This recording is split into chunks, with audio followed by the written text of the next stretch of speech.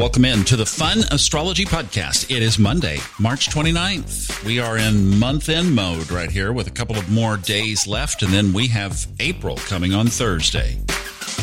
Hope you had a good weekend. I've been watching this Suez Canal shipping story, and the news very early this morning is that the ship is freed. Yay! Wow, this thing has been amazing. What a story, and what an astrological story, because that's what I did over the weekend, is spent some time looking into the astrological impacts of this story.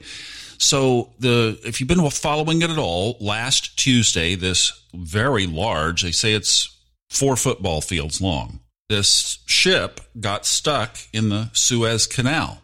The short of it is that 30% of the world's goods, think about that. Think about the magnitude of that. 30% of the world's goods goes through the Suez Canal. Now, I didn't see this, but as I was talking to a friend over the weekend, he said that he had seen that one of the goods that mostly comes through the Suez Canal, oh no, not again, toilet paper.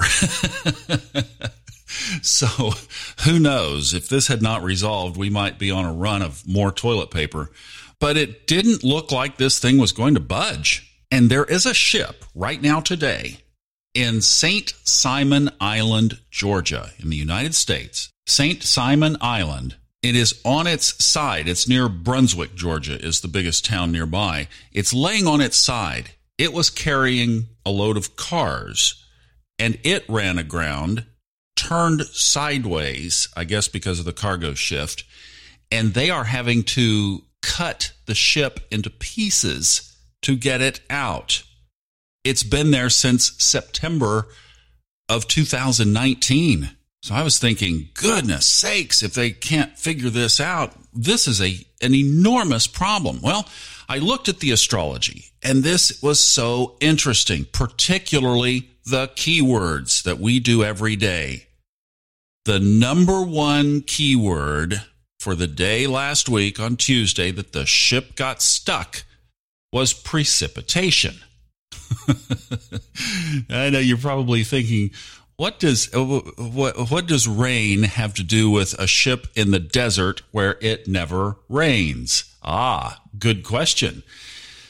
So I went to Merriam-Webster.com and I looked up precipitation, and it said the quality or state of being precipitate. Don't you love it when they do that? Precipitation, the quality of being precipitate. But I clicked on precipitate because it had a hyperlink. It says to throw violently, to hurl. Now, I found a video over the weekend from a ship captain. He does cruise ships, but he said that he was licensed to basically be on the bridge and navigate any ship in the world, including a cargo ship. So he gave an excellent explanation. What happened is there was a windstorm on Tuesday. This ship is so large, I guess it's one of the bigger ships out there. It was built in 2018, fairly new, modern technology, huge, full of cargo. He said it basically was like a kite out there in that kind of wind. They were predicting this storm, not a rainstorm, but a windstorm of 30 to 40 knots of wind. And he said basically when that ship entered that canal, the wind was coming out of the south, that it was subject to the wind. Of course, the hindsight perspective was it should have waited a day until the storm passed and not entered the Suez Canal. But he said there's a lot of pressure to keep things moving, and so the ship went on in. Well, he said it was going too fast. It was going 8 knots initially. And what happened is the wind, sure enough, caught it and blew it up against the ship's left or port side and blew it up against the bank, where he said there was this bank effect, which basically causes the ship to kick to the right. It did. The wind caught it.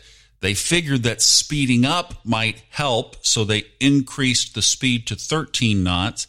They almost collided with the starboard right side bank of the canal. They dodged that, ricocheted back again to the left side, where finally this maneuver, they kicked back, and that's what caused it to really get caught by the wind. And the wind basically just flipped it around and lodged it in between. So somebody was saying, think of a 1,400-foot ship and a 1,000-foot canal.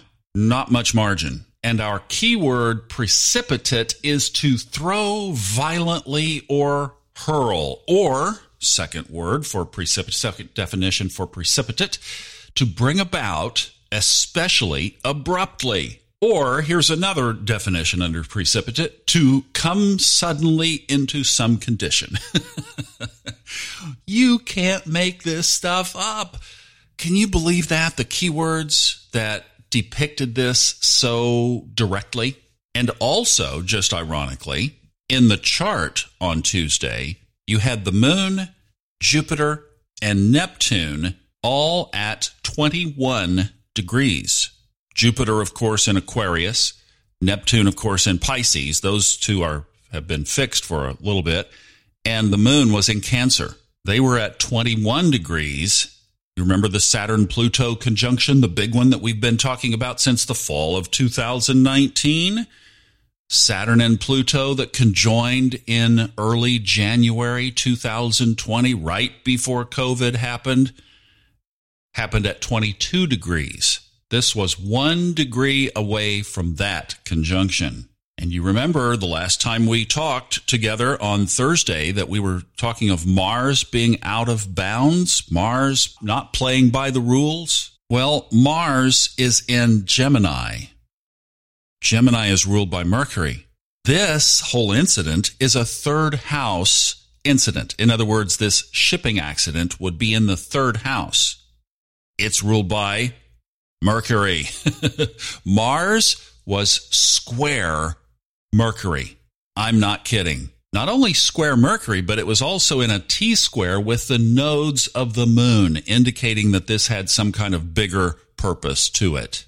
Hopefully everything gets shaken out and worked out and we move on now. The ship is floating again as of this morning, but wow, what an amazing astrological correlation to those keywords. So I know what you're thinking. What are they today? What are they today? Well, the first one, the day begins with influenceability. That's really early this morning, and then it shifts about midday to change and stays that way through the rest of the day. So influenceability and change are the two biggest keywords. The next strongest is success and achievement. And then joy and change are the last of the stronger keywords for today. You can't make this stuff up. Now, listen, I am committed to keeping this within the time bounds, so let's do a part 2 because there are some other things that we need to talk about, including another little keyword story from Sarah Wakeman, who handles the engagement over on our Facebook page at Subconscious Mind Mastery podcast listeners. Would love to have you come join us on there on Facebook. So let's do a sequel. Let's do an expanded version today, and we'll cover some of the other aspects in the sky because there is more, and this just took a long time to unfold, but it's one of the top headlines of the day and just something that is truly amazing. All right, so we will continue this. If you're jumping off here and need to go, have a great day. And if you can join us on the other one, we'll try to keep it equally as short, but there's just a lot to talk about today in the sky. All right, we'll see you in part 2.